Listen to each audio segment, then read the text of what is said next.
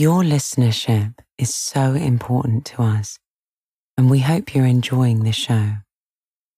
If you are able to leave a review on Apple Podcasts, it would be enormously helpful in allowing us to reach more people and help them get a good night's sleep. So does following us on Apple Podcasts, Spotify, and any other podcast player that you use. Thank you so much for your time and support. Good evening, and welcome to the Sleepy Bookshelf, where we put down our worries from the day and pick up a good book. I'm your host, Elizabeth. It's wonderful to have you here with me, because tonight we're continuing with Anne of Avonlea. But first, let's take a moment to prepare for sleep.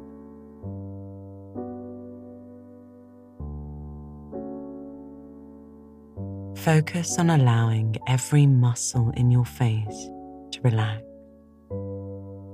Start by releasing tension in your forehead. Let your eyebrows feel like they're sliding down the sides of your face. Let your lips relax and part naturally. And allow your tongue to fall from the roof of your mouth. Finally, making sure your jaw is unclenched. Drop your shoulders to release the tension there, and let your arms fall beside you. Breathe in through your nose and exhale completely, relaxing your chest and stomach. Think about letting your legs, thighs, and calves sink downward.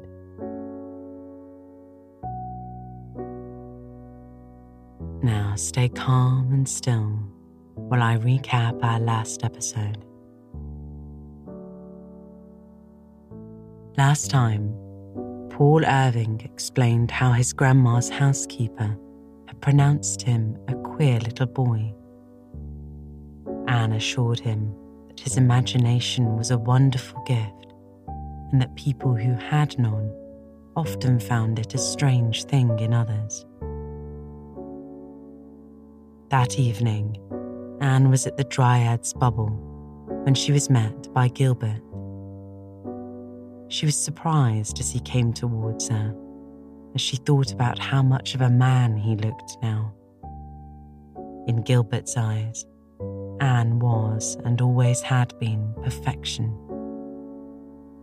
The next day, Anne had a lot to do, namely restuffing her feather bed. Marilla was out, and just as she was finished and covered in feathers, the doorbell rang. Priscilla was on the doorstep with two other women, one of whom turned out to be the aforementioned author, Mrs. Charlotte E. Morgan. Soon, Diana also arrived, and Anne relayed the dire situation.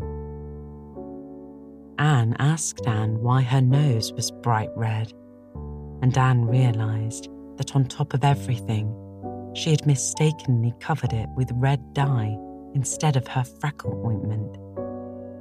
Thankfully, it washed off, and she returned in a much more presentable manner, as did Diana, who had run home and come back with a tray of delicious lunch from her mother's kitchen.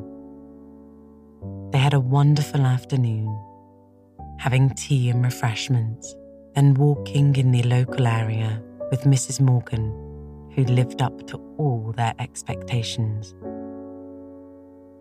Tonight, we pick up with the beginning of the school year underway. So lie back and relax as I turn to the next pages of Anne of Avonlea.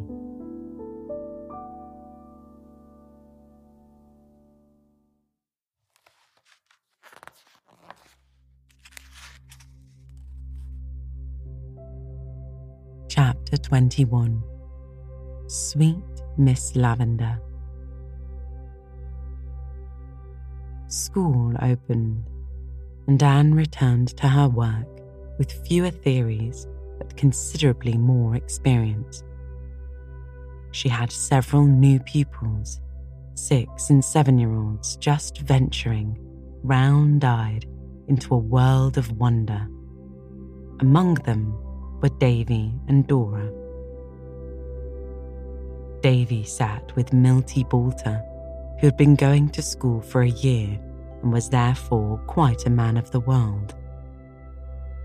Dora had made a compact at Sunday school the previous Sunday to sit with Lily Sloane, but Lily was not coming the first day. She was temporarily assigned to Mirabel Cotton, who was 10 years old and therefore, in Dora's eyes, one of the big girls. "I think school is great fun," Davy told Marilla when he got home that night. "You said I'd find it hard to sit still, and I did. You mostly do tell the truth, I notice. But you can wriggle your legs about under the desk, and that helps a lot. It's splendid to have so many boys to play with. I sit with Milty Boulter, and he's fine. He's longer than me, but I'm wider. It's nicer to sit in the back seats, but you can't sit there till your legs grow long enough to touch the floor." Milty drawed a picture of Anne on his slate, and it was awful ugly. And I told him if he made pictures of Anne like that I'd lick him at recess. Thought first I'd draw one of him and put horns on a tail on it. I was afraid I would hurt his feelings. And Anne said you should never hurt anyone's feelings. Seems it's dreadful to have your feelings hurt. It's better to knock a boy down than hurt his feelings if you must do something. Milty said he wasn't scared of me, but he'd just as soon call it somebody else to oblige me. So he rubbed out Anne's name and printed Barbara Shaw's under it. Milty doesn't like Barbara because she calls him a sweet little boy, and once she patted him on his head. Dora said primly that she liked school, but she was very quiet even for her. And when at twilight Marilla bade her to go upstairs to bed, she hesitated and began to cry. I'm frightened," she sobbed. I don't want to go upstairs alone in the dark." "What notion have you got into your head now?" demanded Marilla. "I'm sure you've gone to bed all summer and never been frightened before." Dora still continued to cry, so Anne picked her up, cuddled her sympathetically, and whispered, "Tell Anne about it, sweetheart. What are you frightened of?" Of Mirabel Cotton's uncle," said Dora.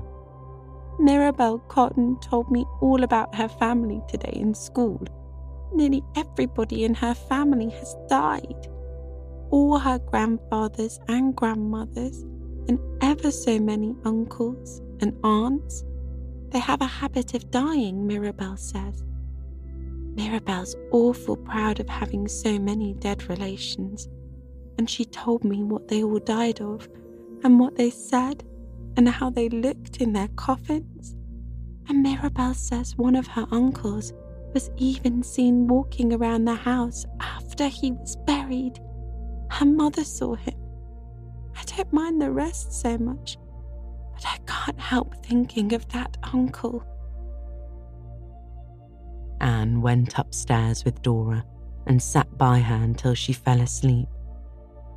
The next day, Mirabel Cotton was kept in at recess and gently but firmly given to understand that when you were so unfortunate as to possess an uncle who persisted in walking about houses after he had been decently interred, it was not in good taste to talk about that eccentric gentleman to your deskmate of tender years.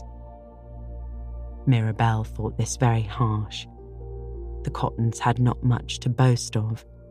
How was she to keep up her prestige among her schoolmates if she were forbidden to make capital out of the family ghost? September slipped by into a gold and crimson graciousness of October. One Friday evening, Diana came over. I had a letter from Ella Kimball today, Anne, and she wants us to go over to tea tomorrow afternoon to meet her cousin, Irene Trent, from town. But we can't get one of our horses to go, for they'll all be in use tomorrow, and your pony is lame, so I suppose we can't go. Why can't we walk? Suggested Anne. If we go straight back through the woods, we'll strike the West Grafton Road not far from the Kimball place. I was through that way last winter and I know the road. It's no more than 4 miles. We won't have to walk home, for Oliver Kimball will be sure to drive us. He'll only be too glad of the excuse, for he goes to see Carrie Sloane, and they say his father will hardly ever let him have a horse.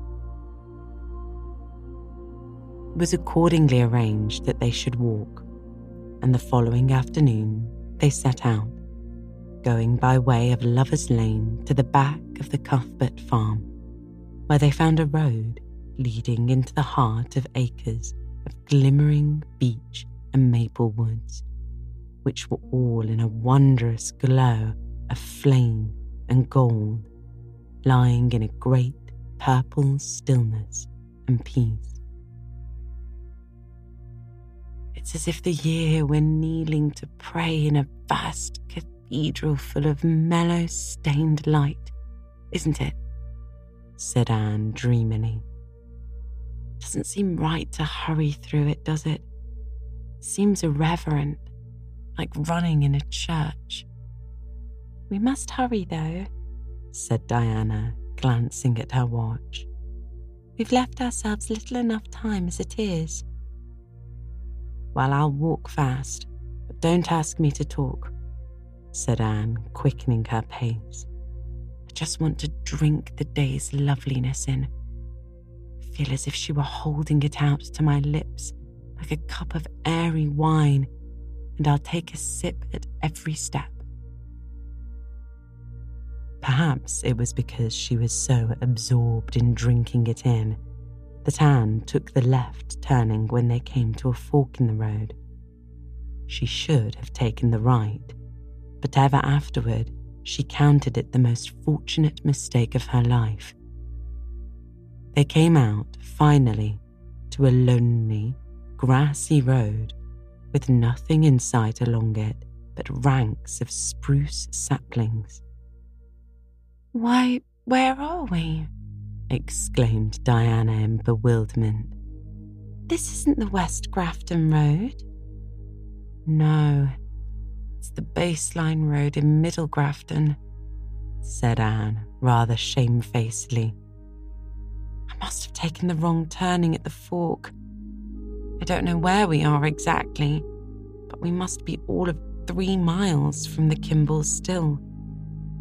Then we can't get there by 5, for it's 4:30 now, said Diana with a despairing look at her watch. We'll arrive after they've had their tea, and they'll have all the bother of getting ours over again.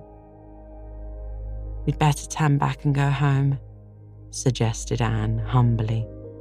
But Diana, after consideration, vetoed this.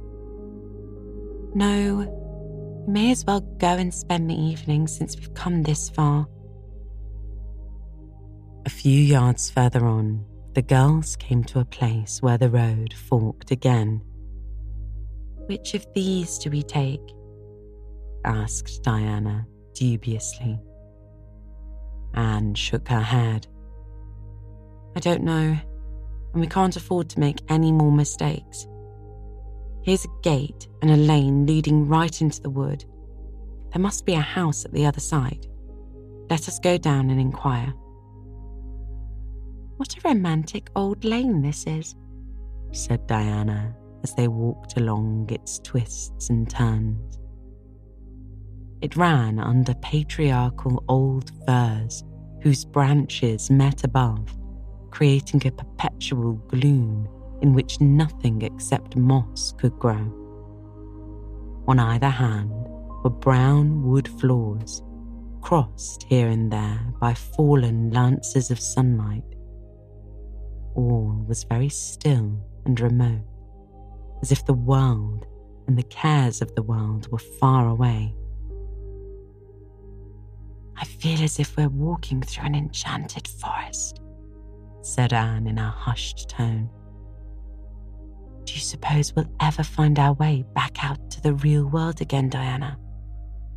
We shall presently come to a palace with a spellbound princess in it, I think." Around the next turn, they came in sight, not indeed of a palace, but of a little house, almost as surprising as a palace would have been in this province of conventional wooden farmhouses, all as much alike in general characteristics as if they had grown from the same seed. Anne stopped short in rapture, and Diana exclaimed, "Oh, I know where we are now. That is the little stone house where Miss Lavender Lewis lives. Echo Lodge, she calls it. I've often heard of it, but I've never seen it before. Isn't it a romantic spot?" "It's the sweetest, prettiest place I ever saw or imagined," said Anne delightedly. "Looks like a bit out of a storybook or a dream." The house was a low-eaved structure built of undressed blocks of red island sandstone with little peaked roof, out of which peered two dormer windows with quaint wooden hoods over them and two great chimneys. The whole house was covered with a luxuriant growth of ivy, finding easy foothold on the rough stonework and turned by autumn frosts to most beautiful bronze and wine-red tints. Before the house was an oblong garden, into which the lane gate, where the girls were standing, opened. The house bounded it on one side. On the three others, it was enclosed by an old stone dike, so overgrown with moss and grass and ferns that it looked like a high green bank. On the right and left, the tall, dark spruces spread their palm-like branches over it, but below it was a little meadow, green with clover aftermath, sloping down to the blue loop of the Grafton River. No other house or clearing was in sight. Nothing but hills and valleys covered with feathery young firs. "I wonder what sort of a person Miss Lewis is," speculated Diana as they opened the gate into the garden. "They say she is very particular." "She'll be interesting then," said Anne decidedly. "Peculiar people are always that, at least, whatever else they are or not. Didn't I tell you we would come to an enchanted place? I knew the elves hadn't woven magic over that lane for nothing." "But Miss Lavender Lewis is hardly a spellbound princess," laughed Diana. "She's an old maid. She's 45 and quite grey, I've heard." "Oh, that's only part of the spell," asserted Anne confidently. "At heart, she's a young and beautiful woman still, and if we only knew how to unloose the spell, she would step forth, radiant and fair again. But we don't know how. It's always and only the prince who knows that, and Miss Lavender's prince hasn't come yet. Perhaps some fatal mischance has befallen him, for that's against the law of all fairy tales. I'm afraid he came long ago and went away again, said Diana. They say she used to be engaged to Stephen Irving, Paul's father, when they were young. They quarrelled and parted. Hush, warned Dan. The door is open. The girls paused in the porch under the tendrils of ivy and knocked at the open door. There was a patter of steps inside, and a rather odd little personage presented herself.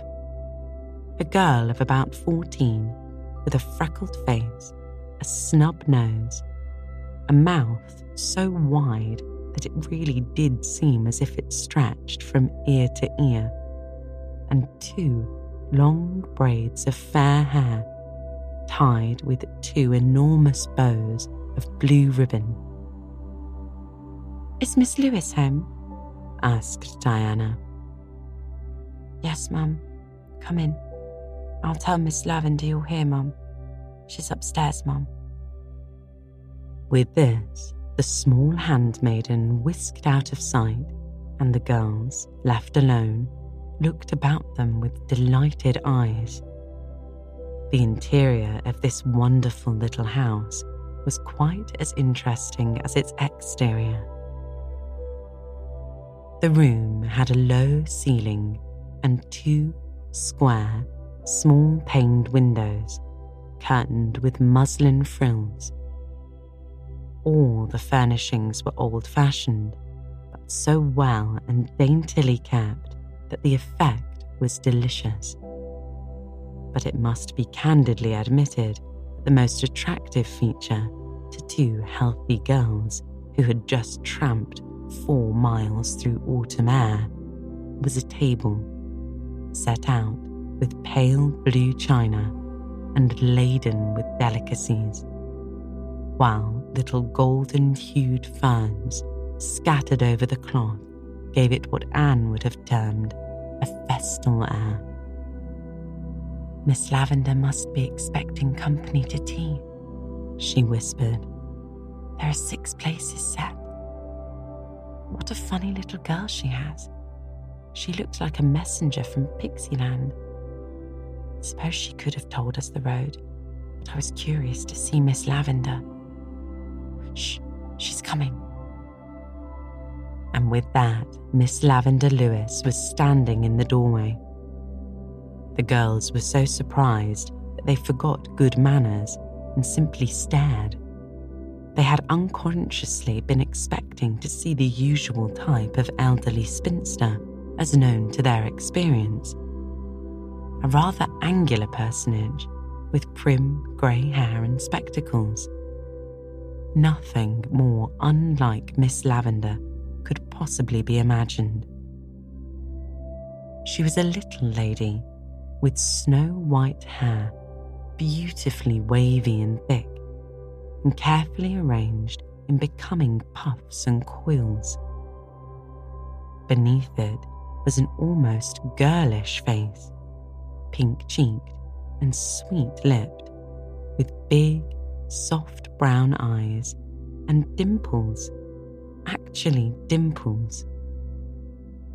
She wore a very dainty gown of cream muslin with pale-hued roses on it, a gown which would have seemed ridiculously juvenile on most women of her age, but which suited Miss Lavender so perfectly that you never thought about it at all. Charlotta the Fourth said that you wished to see me, she said in a voice that matched her appearance. We wanted to ask the right road to West Grafton, said Diana. We are invited to tea of Mr. Kimball's, but we took the wrong path coming through the woods and came out to the base line instead of the West Grafton Road. Do we take the right or the left turning at your gate? The left, said Miss Lavender, with a hesitating glance at her tea table. Then she exclaimed, as if in a sudden little burst of resolution. "Oh, won't you stay and have tea with me? Please do. Mr. Kimball will have tea over before you get there, and Charlotte the Fourth and I will be so glad to have you." Diana looked mute inquiry at Anne. "We'd like to stay," said Anne promptly, for she had made up her mind. She wanted to know more of this surprising Miss Lavender. "If it won't inconvenience you. But you are expecting other guests, aren't you?" Miss Lavender looked at her tea table again and blushed. "I know you think I'm dreadfully foolish," she said. "I am foolish, and I'm ashamed of it when I'm found out, but never unless I am found out. I'm not expecting anybody. I was just pretending I was, you see. I was so lonely. I love company, that is, the right kind of company. So few people ever come here because it is so far out of the way. Charlotte the Fourth was lonely too, so I just pretended I was going to have a tea party. I cooked for it, decorated the table for it, and set it with my mother's wedding china, and I dressed up for it." Diana secretly thought Miss Lavender quite as peculiar as report had pictured her. The idea of a woman of 45 playing at having a tea party just as if she were a little girl. But Anne of the shining eyes said joyfully, "Oh, do you imagine things too?" That too revealed a kindred spirit to Miss Lavender. "Yes, I do," she confessed boldly.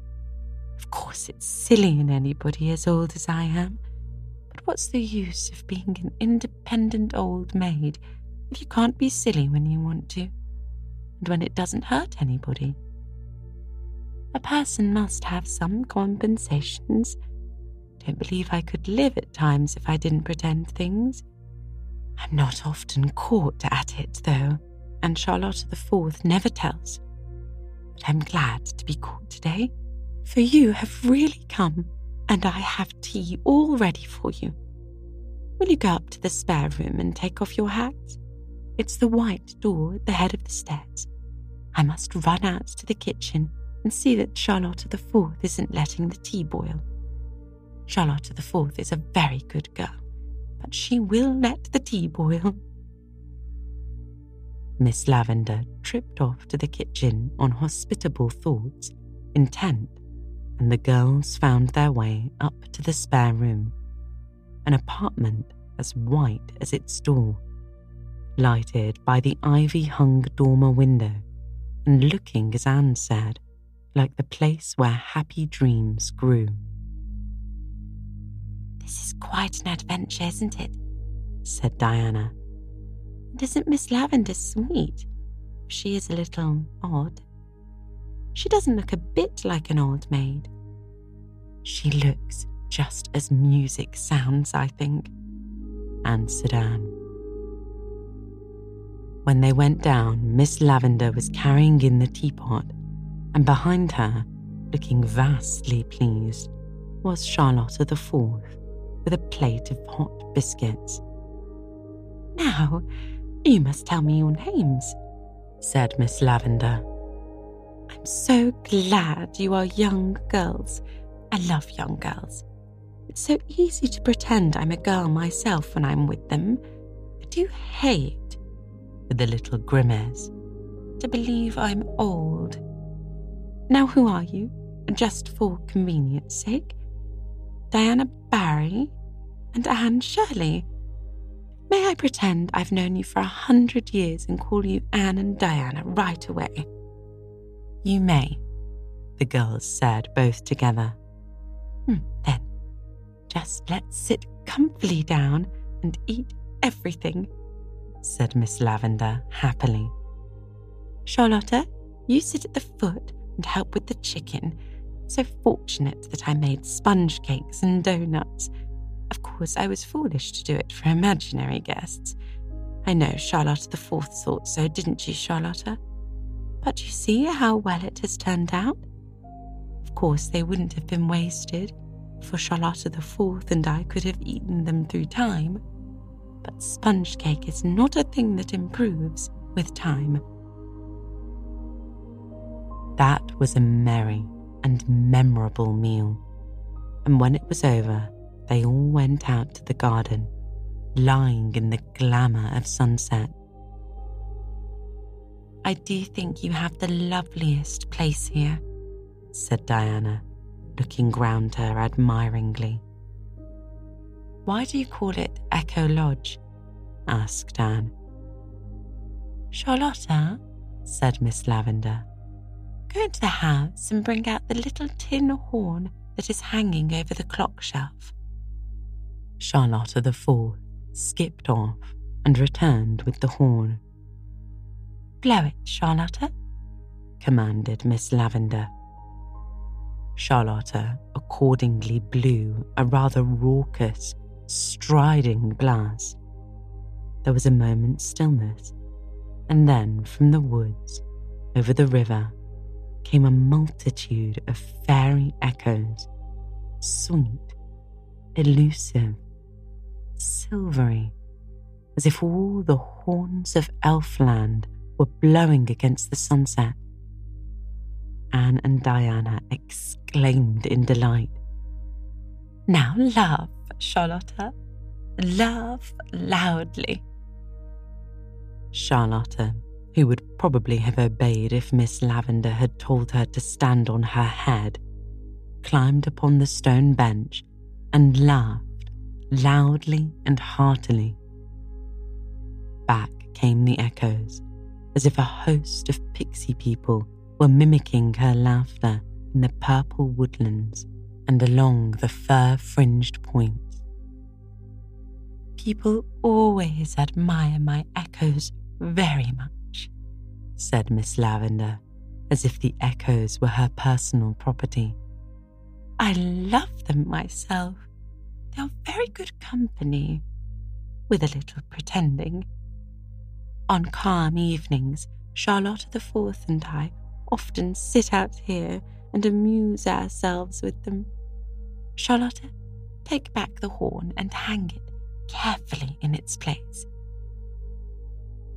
"Why do you call her Charlotta the Fourth?" asked Diana, who was bursting with curiosity on this point. "Just to keep her from getting mixed up with the other Charlottas in my thoughts," said Miss Lavender seriously. "They all look so much alike, there's no telling them apart. Her name isn't really Charlotta at all, it's... let me see. What is it? I think it's Leonora. Yes, it is Leonora. You see, it is in this way. When Mother died 10 years ago, I couldn't stay here alone, and I couldn't afford to pay the wages of a grown-up girl. So I got little Charlotta Bowman to come and stay with me for board and clothes. Her name really was Charlotta. She was Charlotta the First. She was just 13. She stayed with me till she was 16, and then went away to Boston because she could do better there. Her sister came to stay with me then. Her name was Julietta. Mrs. Bowman had a weakness for fancy names, I think, but she looked so much like Charlotta that I kept calling her that all the time. She didn't mind, so I just gave up trying to remember her right name. She was Charlotta the Second. When she went away, Evelina came, and she was Charlotta the Third. Now I have Charlotta the Fourth, but when she is 16, she's 14 now, she will want to go to Boston too. What shall I do then? I really don't know. Charlotta the Fourth is the last of the Bowman girls, and the best. The other Charlottas always let me see that they thought it silly of me to pretend things, but Charlotta the Fourth never does, no matter what she may really think. I don't care what people think about me if they don't let me see it. "Well," said Diana, looking regretfully at the setting sun. I suppose we must go if we want to get to Mr. Kimball's before dark. We've had a lovely time, Miss Lewis. Won't you come again to see me? Pleaded Miss Lavender. Tall Anne put her arm about the little lady. Indeed we shall, she promised. Now that we have discovered you, we will wear out our welcome coming to see you. Yes, we must go. We must tear ourselves away, as Paul Irving says every time he comes to Green Gables. Paul Irving? There was a subtle change in Miss Lavender's voice. Who is he? I didn't think there was anybody of that name in Avonlea. Anne felt vexed at her own heedlessness. She had forgotten about Miss Lavender's old romance when Paul's name slipped out. Oh, he's a little pupil of mine, she explained slowly. He came from Boston last year to live with his grandmother, Mrs. Irving of the Shore Road. Is he Stephen Irving's son? Miss Lavender asked, bending over her namesake border so that her face was hidden. Yes. I'm going to give you girls a bunch of lavender apiece, said Miss Lavender brightly, as if she had not heard the answer to her question. It's very sweet, don't you think? Mother always loved it. She planted these borders long ago. Father named me Lavender because he was so fond of it. The very first time he saw Mother was when he visited her home in East Grafton with her brother. He fell in love with her at first sight, and they put him in the spare room bed to sleep, and the sheets were scented with lavender, and he lay awake all night and thought of her. He always loved the scent of lavender after that, and that was why he gave me the name. Don't forget to come back soon, girls dear. We'll be looking for you, Charlotta the Fourth and I. She opened the gate under the firs for them to pass through. She looked suddenly old and tired. The glow and radiance had faded from her face. But when the girls looked back from the first curve in the lane, they saw her sitting on the old stone bench under the silver poplar in the middle of the garden, with her head leaning wearily on her hand. She does look lonely, said Diana softly. We must come often to see her. I think her parents gave her the only right and fitting name that could possibly be given her, said Anne. If they had been so blind as to name her Elizabeth or Nellie or Muriel, she must have been called Lavender just the same. I think it's so suggestive of sweetness and old-fashioned graces and silk attire. Now my name just smacks of bread and butter, patchwork and chores. Oh, I don't think so, said Diana. Anne, it seems to me, real stately and like a queen. But I'd like Karen Happage if it happened to be your name. I think people make the names nice or ugly just by what they are themselves. I can't bear Josie or Gertie for names now, but before I knew the Pye girls, I thought them real pretty. It's a lovely idea, Diana, said Anne enthusiastically. Living so that you beautify your name, even if it wasn't beautiful to begin with. Making it stand in people's thoughts for something so lovely and pleasant that they never think of it by itself. Thank you, Diana.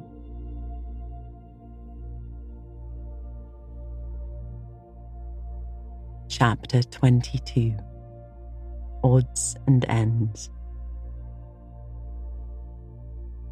So you had tea at the Stone House with Lavender Lewis, said Marilla at the breakfast table next morning. "What is she like now? It's over 15 years since I saw her last. It was one Sunday in Grafton Church.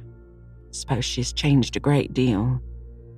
Davy Keith, when you want something you can't reach, ask to have it passed and don't spread yourself over the table in that fashion. Did you ever see Paul Irving doing that when he was here to meals?"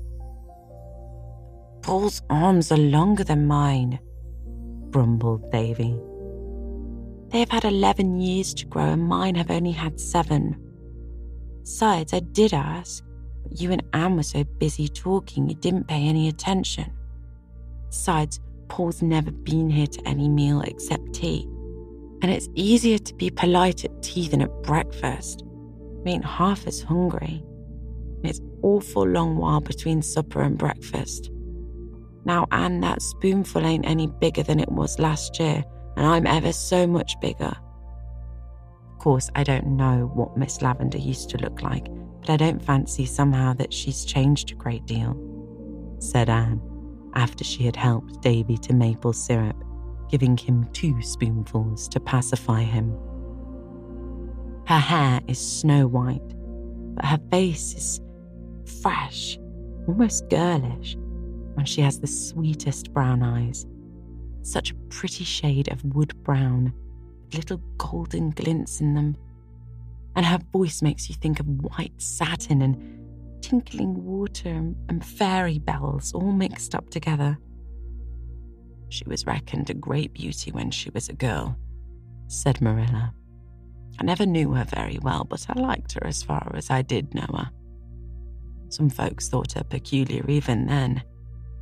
Davy, if I ever catch you at such a trick again, you'll be made to wait for your meals till everyone else is done." Most conversations between Anne and Marilla in the presence of the twins were punctuated by these rebukes Davy would. In this instance, Davy, sad to relate, not being able to scoop up the last drops of his syrup with his spoon, had solved the difficulty by lifting his plate in both hands and applying his small pink tongue to it. Anne looked at him with such horrified eyes that the little sinner turned red and said, half shamefacedly, half defiantly, "There ain't any wasted that way." "People who are different from other people are always called peculiar," said Anne. "Miss Lavender is certainly different. It's hard to say just where the difference comes in. Perhaps it's because she's one of those people who never grow old." "One might as well grow old when all your generation do," said Marilla, rather reckless of her pronouns. "If you don't fit in anywhere. Far as I can learn, Lavender Lewis has just dropped out of everything. She's lived in that out-of-the-way place until everybody has forgotten her. That stone house is one of the oldest on the island. Old Mr. Lewis built it 80 years ago when he came out from England. Davy, stop juggling Dora's elbow. Oh, I saw you. Needn't try to look so innocent. What does make you behave so this morning?" "Maybe I got out of the wrong side of the bed," suggested Davy. "Milty Bolter says if you do that, things are bound to go wrong with you all day," his grandmother told him. "But which is the right side? And what are you to do when your bed's against the wall? I want to know." "I've always wondered what went wrong between Stephen Irving and Lavender Lewis," continued Marilla, ignoring Davy. "It was certainly engaged 25 years ago, and then all at once it was broken off. I don't know what the trouble was, but it must have been something terrible, for he went away to the States and never came home since. Perhaps it was nothing very dreadful after all.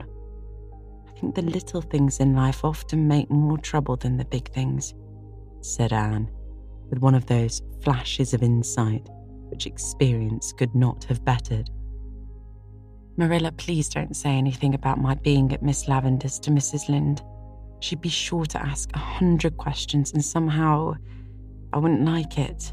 Nor Miss Lavender either if she knew, I feel sure. I dare say Rachel would be curious, admitted Marilla. Though she hasn't as much time as she used to have for looking after other people's affairs. She's tied home now on account of Thomas. She's feeling pretty downhearted, for I think she's beginning to lose hope of his ever getting better. Rachel will be left pretty lonely if anything happens to him, with all her children settled out west, except Eliza in town, and she doesn't like her husband. Marilla's pronouns slandered Eliza, who was very fond of her husband. Rachel says if he'd only brace up and exert his willpower, he'd get better. What's the use of asking a jellyfish to sit up straight? Continued Marilla. Thomas Lynde never had any willpower to exert. His mother ruled him till he married, and then Rachel carried it on. It's a wonder he dared to get sick without asking her permission. But there, I shouldn't talk so. Rachel has been a good wife to him. He had never amounted to anything without her, that's certain. He was born to be ruled, and it's well he fell into the hands of a clever, capable manager like Rachel. He didn't mind her way. Saved him the bother of ever making up his own mind about anything. Davy, do stop squirming like an eel. I've nothing else to do, protested Davy. Can't eat anymore. It's no fun watching you and Anne eat. Well, you and Dora go out and give the hens their wheat, said Marilla. And don't you try to pull any more feathers out of the white rooster's tail either. I wanted some feathers for a costume, said Davy sulkily. The other boys have them. You might as well let me have some. The rooster's got ever so many more than he wants. Oh, you may have the old feather duster in the garret, said Anne. You do spoil that boy dreadfully, said Marilla, when Davy, with a radiant face, had followed prim Dora out. Marilla's education had made great strides in the past 6 years, but she had not been able to rid herself of the idea that it was very bad for a child to have too many of its wishes indulged. I know how it feels, said Anne. I'll never forget how I used to long for puffed sleeves when all the other girls had them. Davy isn't being spoiled. He's improving every day. Think what a difference there is in him since he came here a year ago. He certainly doesn't get into as much mischief since he began to go to school, acknowledged Marilla. Suppose the works of the tendency with the other boys. But it's a wonder to me we haven't heard from Richard Keith before this. Never a word since last May. I'll be afraid to hear from him, sighed Anne, beginning to clear away the dishes. If a letter should come, I dread opening it, for fear it would tell us to send the twins to him. A month later, a letter did come, but it was not from Richard Keith. A friend of his wrote to say that Richard Keith had died of consumption a fortnight previously. The writer of the letter was the executor of his will, and by that will, the sum of $2,000 was left to Miss Marilla Cuthbert in trust for Davy and Dora Keith until they came of age or married. In the meantime, the interest was to be used for their maintenance. It seems dreadful to be glad of anything in connection with a death, said Anne soberly. I'm sorry for poor Mr. Keith, but I am glad that we can keep the twins. It's a very good thing about the money, said Marilla practically. I wanted to keep them, but I didn't see how I could afford to do it, especially when they grow older. The rent of the farm doesn't do any more than keep the house. I was bound that not a cent of your money should be spent on them. You do far too much for them as it is. Dora didn't need that new hat you bought her any more than a cat needs 2 tails. But now the way is made clear, and they are provided for. Davy and Dora were delighted when they heard that they were to live at Green Gables for good. The death of an uncle whom they had never seen could not weigh a moment in the balance against that, but Dora had one misgiving. Was Uncle Richard buried? She whispered to Anne. Yes, dear, of course.